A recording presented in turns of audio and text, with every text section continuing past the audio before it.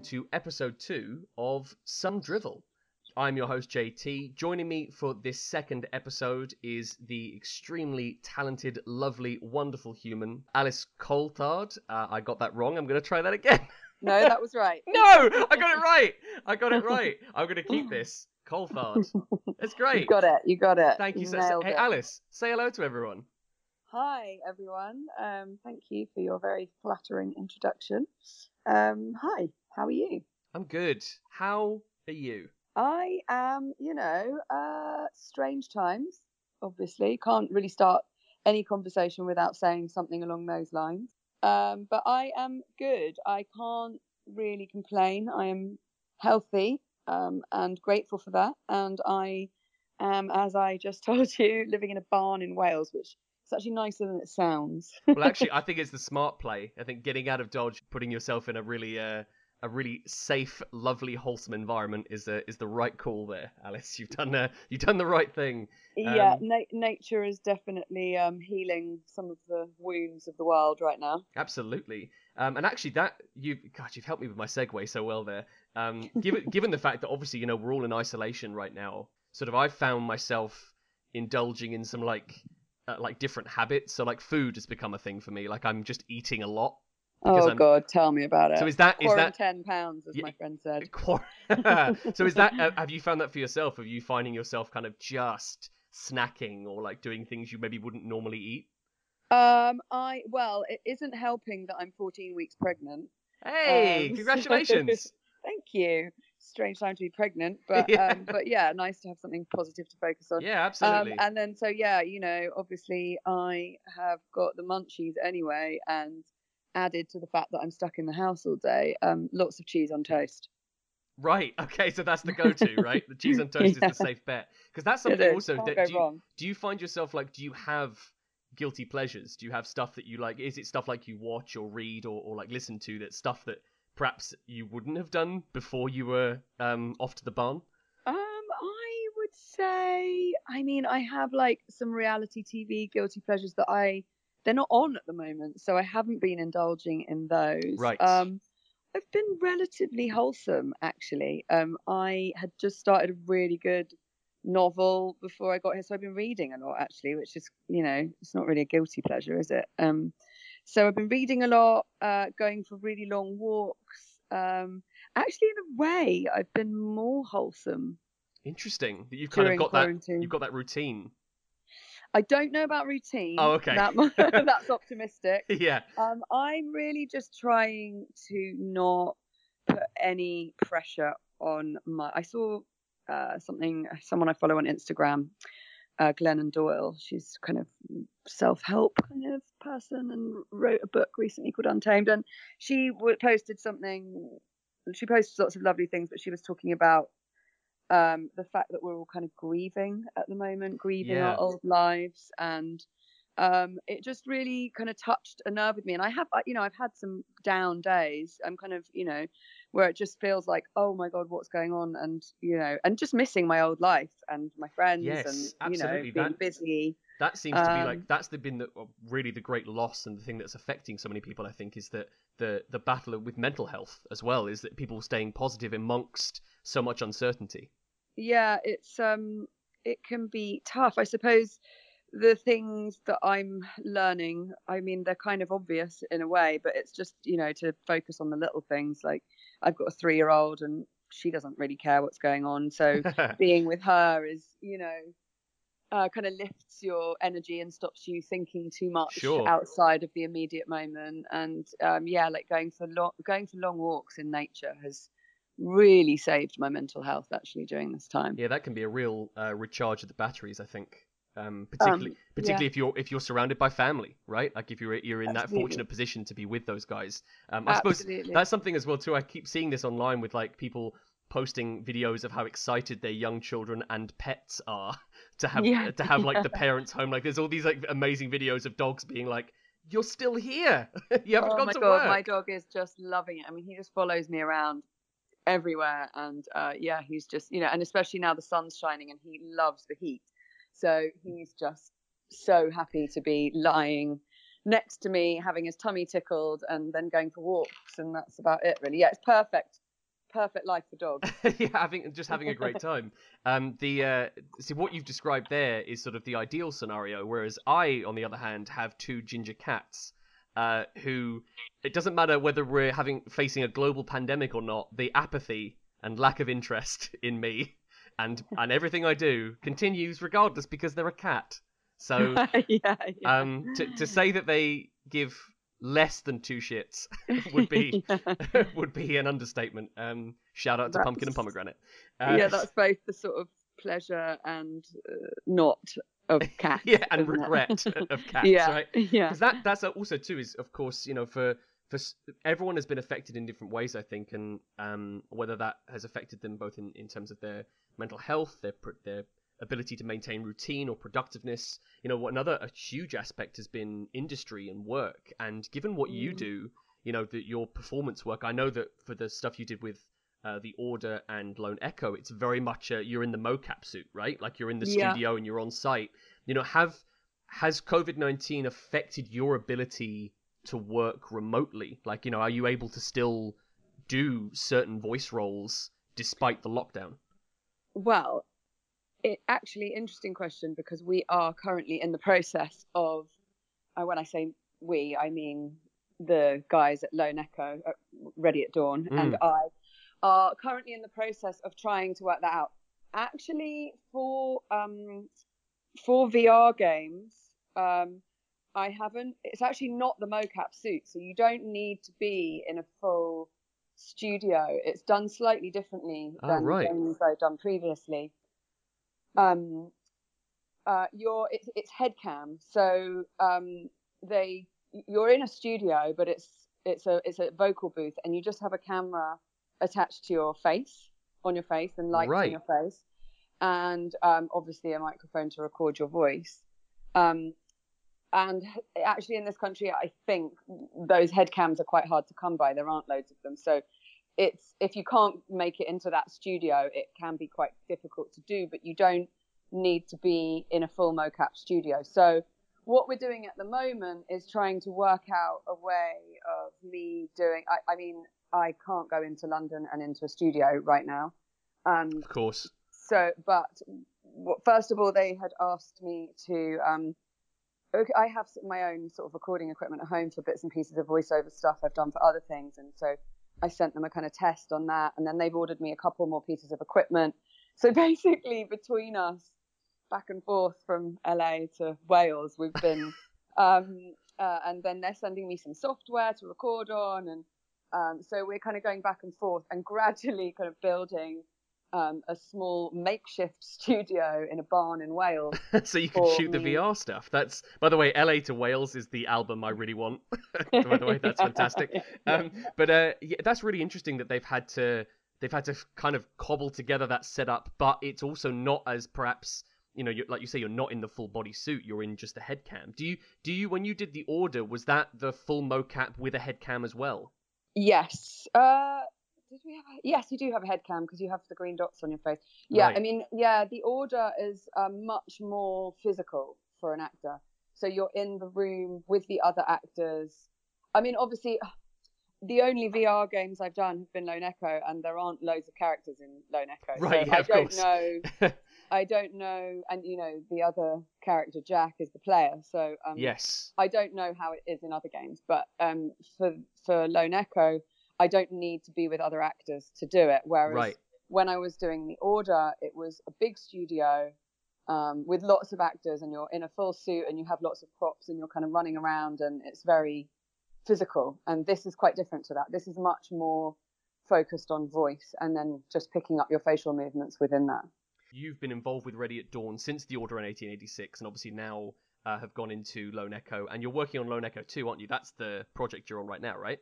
That's what we're currently doing, yeah. I don't know if many people in the gaming community will be aware, but you've appeared in various different TV movie productions. The Last Ship, which is a fantastic series, by the way, and also the very, very popular and well-known soap opera Emmerdale in the UK. You did 280-odd episodes of that for, was it a 2-year run you're on Emmerdale? Yeah, just over 2 years, I think. Yeah. Nice. So then comparing the work you've now done with Ready at Dawn with something like Emmerdale, what what is that audition process like between the two of them? Is there a lot of crossover in that? Is it sort of very much the same thing? You turn up, they give you the sides, you do your bit, and they call you, or does Ready at Dawn versus Emmerdale have like a different process? In the initial process, obviously the first thing I did for Ready at Dawn was the Sony game, The Order, Yes. and so Sony, I think, hired a casting director. But I mean, essentially, yeah, the audition process is essentially kind of the most similar part of it, I suppose. Right. For Emmerdale, I guess I went down to ITV and read some pages that they had there, just kind of cold read those pages, and I think probably I did the same for The Order as well. So yeah, I mean, Emmerdale was, because I was playing a long-running character, and also because I was part of a new family, and so they were casting each member of the family, right, and everybody had to fit together well, and chemistry and all of that stuff. So the process for Emmerdale was long. It was like 2 months of auditions. Wow, what was that? I think I had like 4 or 5 auditions or something. Different callbacks and working with other actors? Yes. So the initial one was, as I said, just going in and like, a cold read on a page, and then a callback where you had to learn a couple of pages, and then had to go to Leeds, and I guess I did a day of, there was like sort of 3 or 4 girls, or maybe there was more actually. Yeah, maybe there was quite a few of us actually at that point. Even at that stage, there was still several of you in the running. Yes, for that. I think for Emmerdale, they saw over 400. They were auditioning at that time, me and my brother, who was played by Lyndon Ogborn in the end. But that's right. They auditioned over 400 people for both of our roles, I think. Wow, I know that the cliche is that it is such a competitive market, but I also feel like that cliche is true for a reason, because it is clearly such a, every role is contested so heavily. There's so many people involved in trying to get the part. Yeah, it's especially when you have to be a member of a family or something. And I mean, the thing is with those kind of, with any show, there's so many people involved in the decision-making process as well. I know that when I auditioned for Emmerdale, there was, lots of producers who wanted me, and then there were people that wanted somebody else. So there's also kind of hierarchical debate between people for a long period of time. A kind of push and pull between the two sides, right? But I guess with something like Ready at Dawn, there's potentially slightly, I would say, like Rue, who's the director and he runs Ready at Dawn, it's his company. He's probably kind of the key person who makes those decisions. I would say there's probably less people involved in the choosing process. Interesting. So was that, when you said with Emmerdale, it was a sort of 2-month probably round all-in process from that first cold read to finally getting cast. Was that similar sort of for Ready at Dawn, even though there was less cooks in the kitchen, or was it a much shorter process? It was a shorter process. I think I had a recall, so I think I auditioned once. I think, God, this was years ago now, so it's difficult to remember exactly. But it was, I think I had 2 auditions, but they let me know kind of pretty quickly the next day after the second audition. That's refreshing. That was it was definitely a quicker process. I mean, I have to say the Emmerdale process was a particularly long and arduous process. I would say most of the time it doesn't take that long. It's not that involved. Although, like you say, that I didn't realize, of course, that your character was joining at a time when a whole family of characters were joining, so they're auditioning everyone else, and I assume there must be like chemistry tests with that as well. Yeah, so there was whole days of screen tests where they'd have like, me and I'd try out with 2-3 different brothers, and then the other brothers trying out with different people to be their sister. That's and so blah, surreal. blah, blah. So, this process is so weird. Yeah, it's. I mean, you wouldn't wish it on anyone. No, of course. It's an idiot's game. You kind of wish everything was the Ready at Dawn process, right? Where you kind of go in, one guy goes, "I like you," and then you get cast. I mean, I don't know that it was that straightforward. No, of course. But yeah, it was. It definitely didn't take 2 months and 10 auditions anyway. It's just crazy.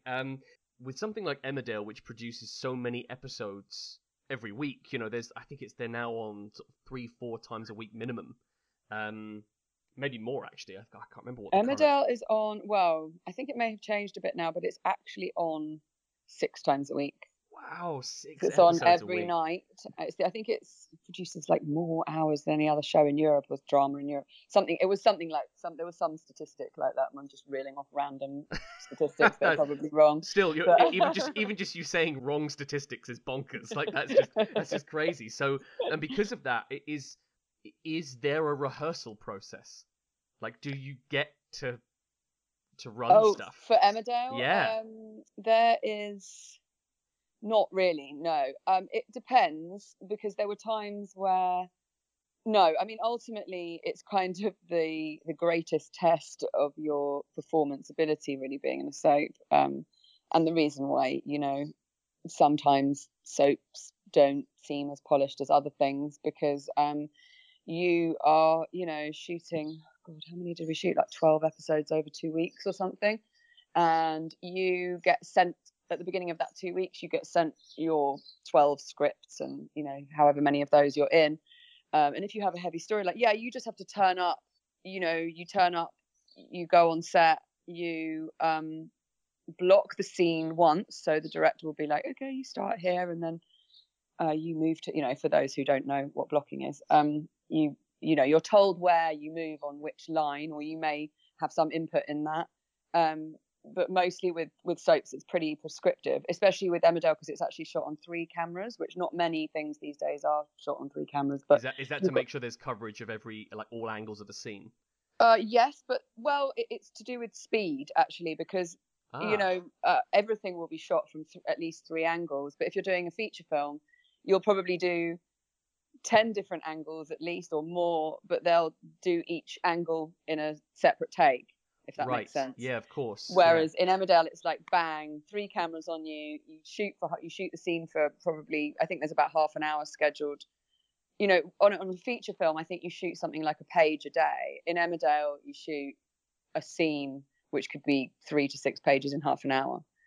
So that doesn't even compare, does it? Like, in terms of the speed of having to get through that content and produce it. That's just it's a real machine, and it's really amazing what they managed to produce in such short, high intensity kind of time. Yeah, to produce a performance as well, from your perspective as well, especially if it's something that's really emotional, or your character, and I know that your character Maisie Wilde went through a lot on that show. So that must be in terms of, that's got to be a time management thing for you, right? Like, being able to balance the fatigue of having to, convey that emotion so much. That must be so tricky. It's something, it's a kind of skill, I suppose, that you learn over time. At the beginning, it was really nerve-wracking, and getting through learning that many lines every night. You've got lines to learn, and but that, again, that's a muscle that you can kind of train. And then by the time I left, I could look at a page and I would just know it for 10 seconds, and I would just know it. Wow, it kind of becomes like second nature. Yeah, it does. So the first year was really tough and was very, very exhausting, because you're shooting 5-6 days a week, and you're doing like 13-hour days. My character was in it a lot when I was lucky to have a good role whenever I was in it. So I had a lot to do, and therefore a lot to learn. And so it's kind of, the days are really non-stop. And then if you've got like heavy emotional stuff on top of that, it's really exhausting. But great and cathartic and enjoyable. And then after about a year, you kind of, your character pretty well. You don't really have to think about that too much, for me anyway. And you can learn lines quite easily, so it becomes a bit more sort of autopilot. Sure. After the first year, I suppose, you've been in the trenches with it, right? Like, you've been having to churn out this stuff so fast, but also make it so that it's not, it's got to be of a certain quality. So that's pretty remarkable that you're able to maintain that level of pace and output, and also make it a good performance as well on top of that. Yeah, I mean, yeah, you try. Yeah, sure, absolutely, right? I mean, that's tough, but I suppose that is the work, and maybe that's why or partly at least, is why the audition process is so rigorous, is they want to know that the actor coming in has the stamina to keep up, almost. Yeah, absolutely. Yeah, it's partly stamina, and it's also that you've kind of got some. They even told us this in the audition process, that they're looking for somebody who's got some very essential core essence of that character in them.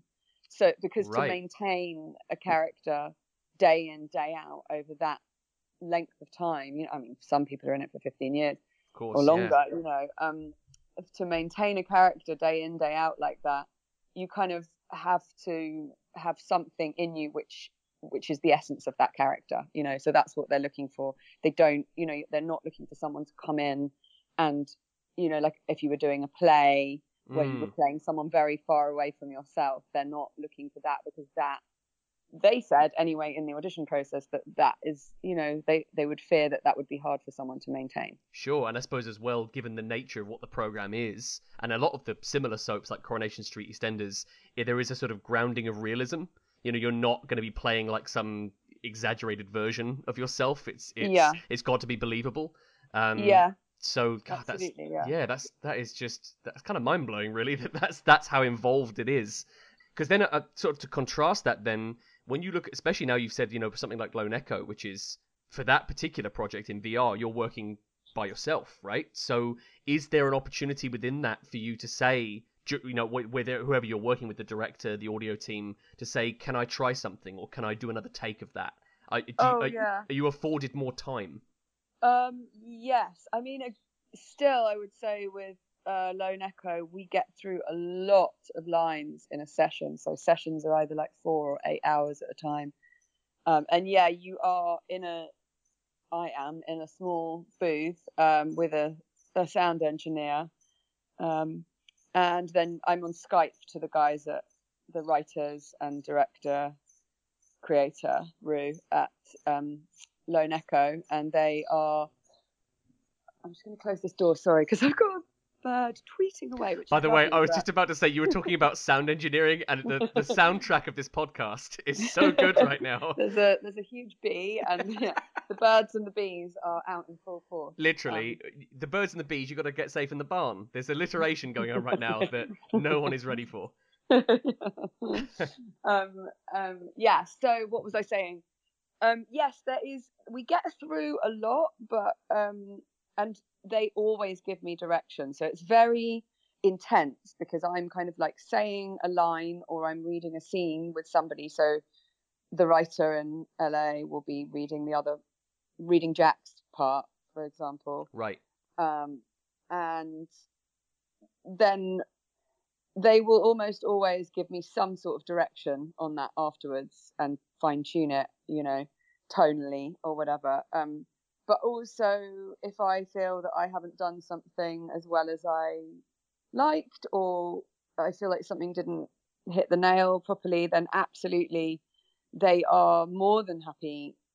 They're really great guys to work with in terms of being an actor, because they're very focused and considerate to the performance. And I haven't worked on these. They're the only people in the games industry I've worked with, so I can't speak for anybody else, but I know that the development of the character is of utmost importance to them, so they're always willing to try new things and hear my point of view, and they're very happy if I ad lib a little bit, or put extra sounds and make it the more naturalistic, and the more I bring my own kind of character to the lines, the happier they are. That's so great that you're afforded that opportunity to have that back and forth, and it can be a collaboration. So much of working in this industry can be very regimented, and you've got to hit your mark and you've got to say it this way.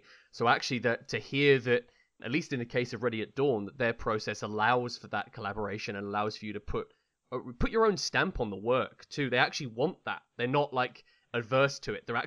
Sounds like they're actually wanting you to do that.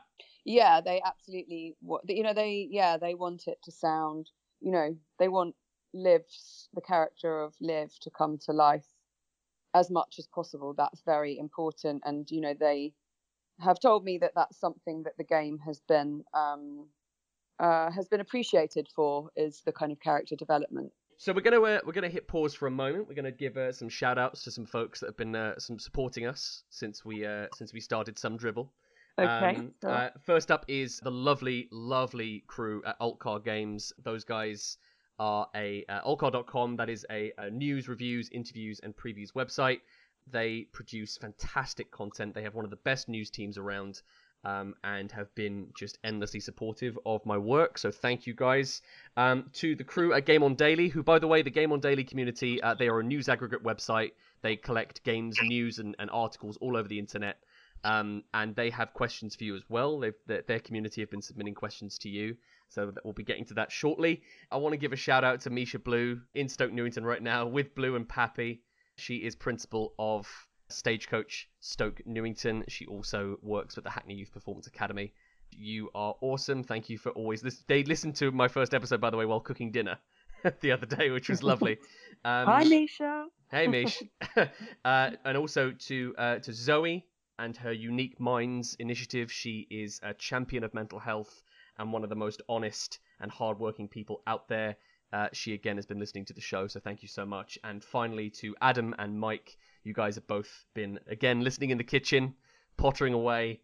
Appreciate you guys. Thank you so much. So, moving on to our now famous segment, even though it's only the second episode, and it's infamous, truly, called the Drivel Bucket, where we take questions from various different places. You can find us at Twitter on the Drivel Bucket. Not on the Drivel Bucket. You can find us at the Drivel Bucket. I got my own handle wrong again.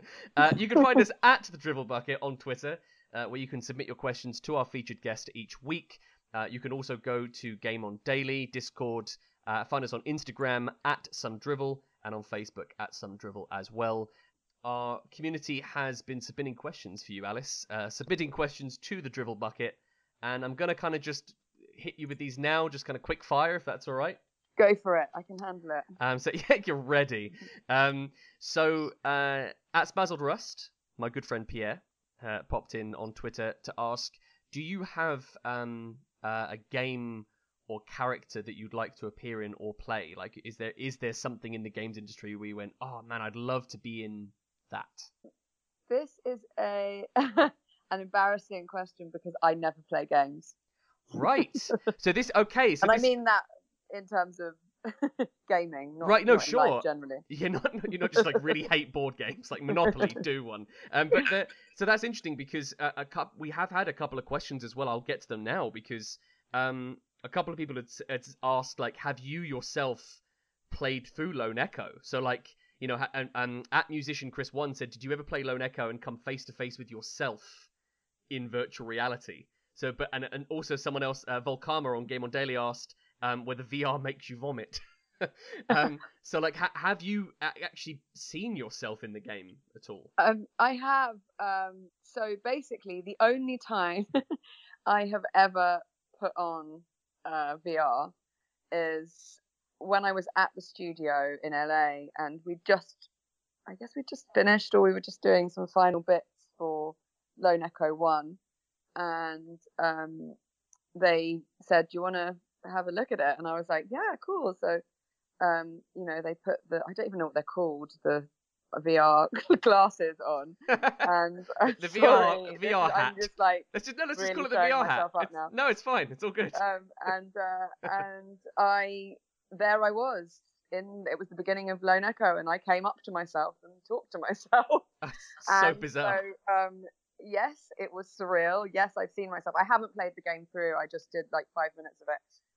And it was very, very surreal. And I did feel sick afterwards in answer to that question. Right. Yes, as Volcama was asking, did you feel a bit queasy? So was that? So I said hello to myself and made myself feel sick. Which in itself is a fantastic, like, put that on your CV. Like that's an amazing byline. So I want to just read you this tweet. I'm going to read this to you verbatim. This comes from I'm going to butcher so many of these names. At Solid. I'm going to go with Solidus12. I'm going to roll with it. I'm going to read this to you exactly as written. It's not a question. It's just a compliment for you, Alice. Oh, nice. Oh, okay, great. At Solidus12 on Twitter says, I love her voice. Full of energy. That's lovely. Isn't that just... walk away with a very big head. Yeah, absolutely. And you, while you're avoiding the bee, don't get stung. By the way, that term energy, just as a quick segue, that's something that as a director, so when I'm working with the students at the Hackney Youth, if I ever catch myself saying, guys, the scene needs more energy, I find myself pretentious. Like I get so annoyed. Like, what does that mean? Like, what does that mean to you? If I was directing a scene with you, Alice, what if I said to you, Alice, look, your performance, it needs more energy. What? God, it's a funny thing that I would know what you meant, but it's very difficult to put into words, isn't it? Absolutely, yeah. I guess, I mean, essentially you're saying the scene feels flat. I mean, it needs more character, more personality, more intonation. See, right there is the difference between you and me, because you gave an actually professional answer to that, and I just went, well, it's pretentious, so I don't say it. So at Stone79 on Twitter this is about the Order now, the Order 1886, where you played. Is it Lady Igraine? Is that right? Yes. Yeah. Lovely. Which, by the way, just again, Isabeau. that's right. Quick segue again. I love the Order. I played through the entire thing. Obviously, played through it long before we'd met and before I knew that you were playing the character. But yeah, absolutely fantastic and very much an underrated game. Really, really cool, good fun. At Stone79 asks, they say Lady Igraine was an awesome character. It's a bit of a cheeky question. What are your thoughts about playing her in the sequel? I would happily play her in the sequel if they ever make one. That was the right answer. Because also, and this did come up again, at Johnny Jand on Twitter also said, will you be returning to your role in the Order? So yeah, that's interesting that you're open to it, even if that's not in production or it's maybe a long way off. But it's something you would be happy to return to. Oh yeah, it was great. I loved playing her. And I love working with Ready at Dawn, so I, happily. Rue creates great games and writes great characters, and I'm not just saying that, he really does. So yeah, I would happily work with them on the Order again. Oh, fantastic! But I don't know any rumours that is imminent. Well, it's something that's been particularly with the PS5 approaching at the end of the year. It's something that's come up in conversation as right. A lot of websites, a lot of media are saying sort of looking at PS4 exclusive franchises that were kind of one and dones and kind of saying we'd love to see this come back, and the Order in 1886 comes up quite a lot in those lists, so which is a good thing. Well, you know more than I do, so watch this space. Yeah, for the scoops on some drivel. We're gonna move over now to Facebook, and we've already given her a shout out, but Misha Blue, lovely Misha, has a question for you. Lovely Misha. Absolutely. She sends her love. How challenging is it to act in full mocap, including the facial and headwear? Because we know now, of course, that with the Order it is the full suit. What are the challenges of that? Like, is there things that kind of came up from that just aren't present in other acting jobs? Well, you look like an absolute moron. Actually, maybe you shouldn't say that word. You look like an absolute plum. I think either ticks the boxes there, because by the way, that I want to kind of also mention a guy on one of our community members on Game On Daily said she was incredible in the Order 1886, and my question is, be honest, do you feel a little goofy wearing that motion capture suit with balls stuck to your face? Just a little, you can imagine. I mean, it's really uncomfortable as well. It's like a kind of Velcro. Everything sticks to you. Oh, right, okay. It's like a Velcro suit, so it's like a tight. I mean, you can imagine how sort of tight Velcro feels. Yes, and very flattering too, right? Around him. Very flattering to the human figure, I imagine, as well. Not flattering, not comfortable. Yeah, it's horrible, actually. It's really uncomfortable and not pleasant at all. And you'd rather not be wearing it, that's for sure. But, and you've also, I mean, one of the most uncomfortable thing about all of these games is that you have a head cam on, which is like a kind of helmet with a, relatively heavy camera apparatus kind of strapped to the front of your head. And it's, I mean, God, if you look at yourself, it's like it's pointed directly at your nose. So your nose looks huge if you look at yourself in one of the it's the cameras. Angle that you'd never want of yourself, right? Exactly, that's exactly it. So it's very unflattering, and it's also just can be. It's quite. You have to have it quite tight in order for it not to kind of move around when you're running about and moving your head about. I never would have thought about that there is like a sort of almost a fitness stamina style thing because of the weight on your neck, on your head. That I never would have considered that would be a factor in recording Yeah, I mean, mocap. especially in mocap, it's very physical. So yeah, you want to be relatively fit to be doing that stuff. But yeah, it's relatively uncomfortable, I would say. Right, that feels like a really diplomatic end to that sequence. So Rod on Game On Daily asks about the Order 1886, and this is something I wanted to talk to you about as well, which is, that I personally speaking am a huge fan of the game. I know that there is a large following of it in the wider gaming community, but also upon its release, some websites gave it a kind of mixed response. And is that something you were aware of at the time, or is it a case of because of your work is done so much earlier, you've done the work and you kind of let it be? Are you talking about the Order? Sorry, I missed. Yeah, with the Order 1886, it's just looking at those reviews that there was a kind of mixed response to it. Interestingly, actually, a lot of the agreed upon praise was in the writing and the performance side of it, and it was more the mechanical elements, the actual gameplay, the experience itself that kind of was not received so universally well. So, are you aware of those responses? Like, do you feel that when you see that stuff? I mean, with games, because I'm, as I said, I've just kind of fallen into doing games because I'm an actor, and met Rue, and then he's kindly asked me to do, 3 different games. But I'm not in that world, so I am able, more so than certainly if I was doing a play or something, I'm able to be more removed from the reviews.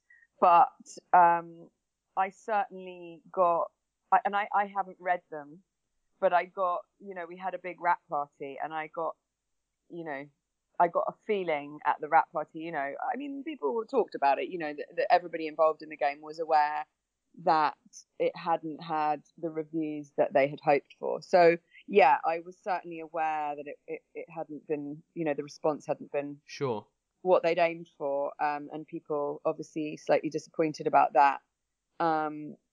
Yeah, I was aware of it, but I don't read the reviews. I mean, I try not to read reviews anyway because they're never very helpful for your mental health. No, of course, and it is that classic thing of like you get 19 compliments, but you actually remember the one negative, right? Yeah. I was watching an interview with Orson Welles the other day actually, and he was saying exactly that he remembered every single bad review he'd ever had, but none of the good ones. None of the good stuff, right? Which is not that I'm comparing myself to Orson Welles, but it was interesting hearing that even he felt that way. Yeah, that is such a natural human response to that, right? Yeah, you're not immune from being aware of that stuff.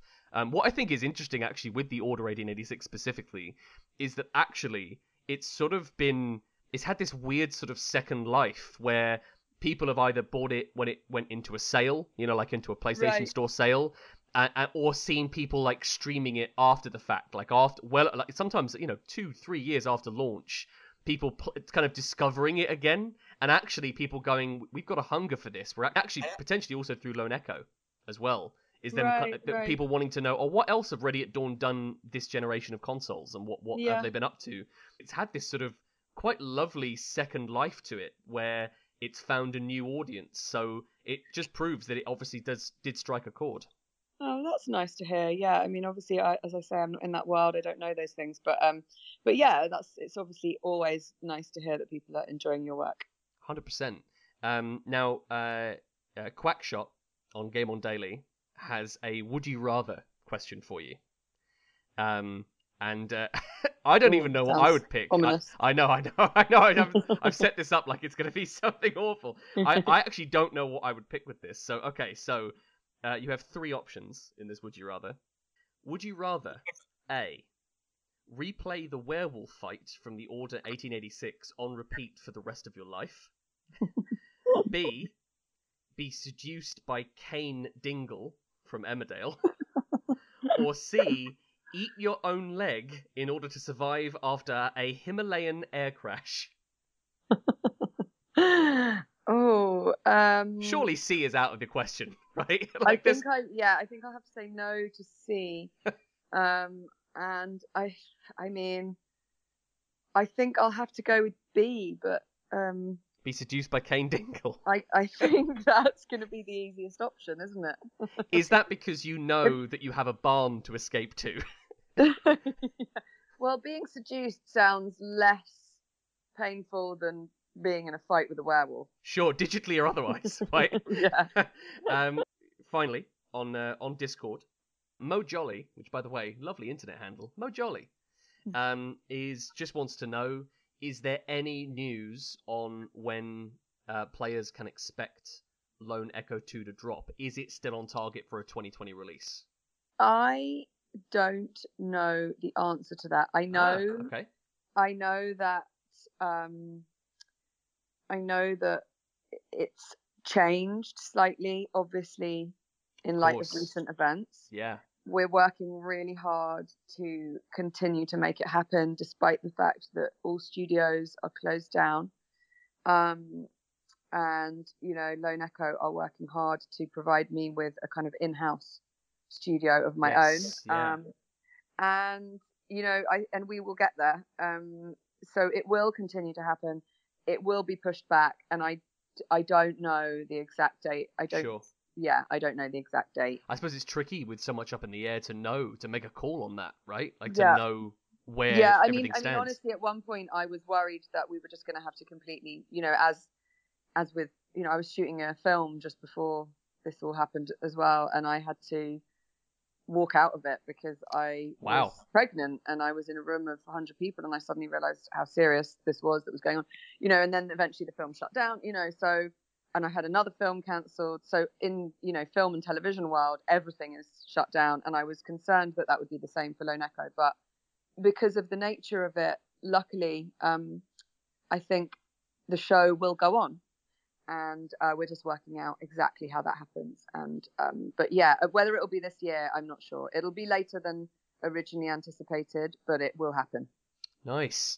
Well, it goes without saying, Alice, thank you so much for your time appearing on our podcast. Thank you. It's been very welcome. It's been such a pleasure talking to you. For such interesting questions. So this has been the Some Drivel podcast, our second episode. You can find us on Twitter at The Drivel Bucket, where we announce all of our upcoming guests, and you can submit your questions to The Drivel Bucket, where we pose them to our guest each week. You can find us on Facebook at Some Drivel, Instagram at Some Drivel, and we are now also on Spotify as well, so you can check us out on there. We've just submitted ourselves to Apple iTunes as well, so look out for us on all good podcast services in the future, and we'll see you next time for some more drivel. Thank you. You are an actual you are an actual legend, Alice. Thank you so much for doing this. Thank you. The pleasure was mine.